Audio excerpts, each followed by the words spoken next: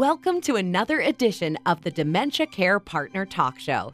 Now, here's Dementia Care expert Teepa Snow and your host, Greg Phelps.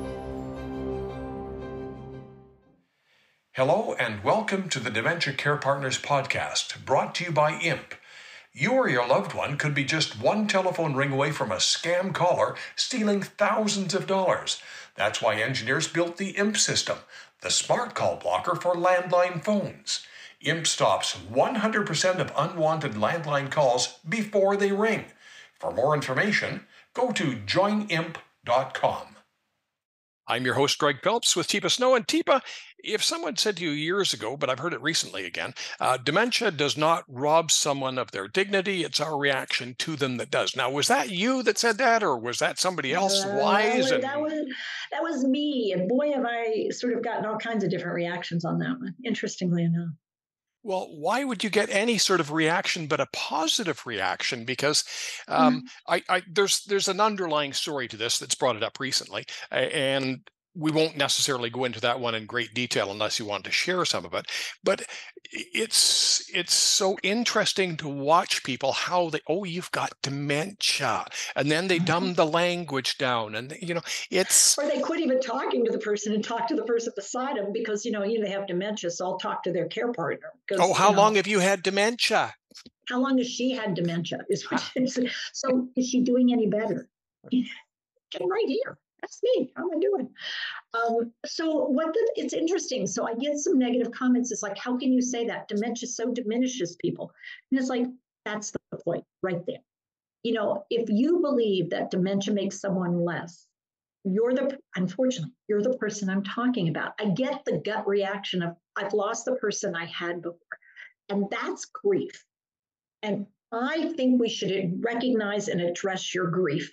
And when the person living with dementia feels like I've lost my life, we should address that grief. But that's not dignity. Dignity is when I say you are a whole human being with whole value, and I respect you as a person. And that hasn't changed at all. What does need to change is how I respond to you. And that I can't simply do a reaction. I can't do what I did before because it would hurt you, it would hurt me, it doesn't work. So I've got a choice. You know what? Your development of dementia, you didn't get a choice. It wasn't like you said, oh yeah, I'll take that one. So for me, it's like, I have an option and I choose to respond, not to react. And when I choose that, my goal in that is to help maintain you as the person. And recognize your validity and your personhood, because that to me is the bottom line. Would this be more common in associations with a person with FTD, frontal temporal dementia? Because they can seem so present and so in the moment, but then instantly forget that they were talking to you. And is that one of the more frustrating forms of dementia? I think the idea that FTD, it has so many different presentations. But for instance, I can't keep up with a sequence. So when we're talking, we have a back and forth, and then that's gone in that moment because it's called working memory, not recall. I'm not into recall. I'm just into working memory. And I can't keep up with what we just did. So I'm standing and I might say something like, well, what do I do now? And rather than say, well, what did I, you're making coffee. You have to put the coffee in the filter. And it's like, okay. And so what happens is we get frustrated because I can't do what I used to do. And it's a real different thing to say, oh, you're wanting what comes next. Tell you what, here's the filter. Open that canister. Yeah, you got it. Okay, now one scoop, and now the next one, let's get another scoop out of it. Okay, you've done it. Excellent. Close the canister. You got it. And now push this one right in here. And you can't see what I'm doing. Obviously, you can hear my words, but what I'm doing is using a lot of visual cueing in this particular instance. So that's how you maintain dignity, is respond rather than, well, you're going to make coffee, Greg. Have you not made coffee before? What's wrong with you? Oh my gosh. And if I have a type of dementia, a frontal temporal where I've lost language. So, the situation you were referring to is the Bruce Willis thing. which, I was working with Bruce Willis and his family at his wife's request because they were starting to really have a hard time figuring out how do we do this. And they had a support structure team, but I mean, this different kind of skill stuff that we talk about turns out to be super important. And so really helping everybody sort of switch gears a little bit and get more supportive and less trying to make things happen and more supporting things happening. And if you don't have language, boy, do you have to learn some strategies that are different. It's difficult for the average person, but when you take it to somebody like a movie star or a former Supreme Court Justice of the United States, where people have this memory, this expectation, this woman was a genius, this man was a brilliant actor, and it's not there anymore. The person is there. Yeah, the person is there. So how do you connect to the person? Well, you know what? If I used to be a famous person and I don't see myself as a famous person, my world is smaller. But every now and then when I go out, there's this glimmer of people are taking pictures of me. Well, that's fine. But yelling at me, that's not something I think anybody enjoyed. And the challenge is now when I don't enjoy something, I might react to it, not because I mean to, but because now I don't get that part.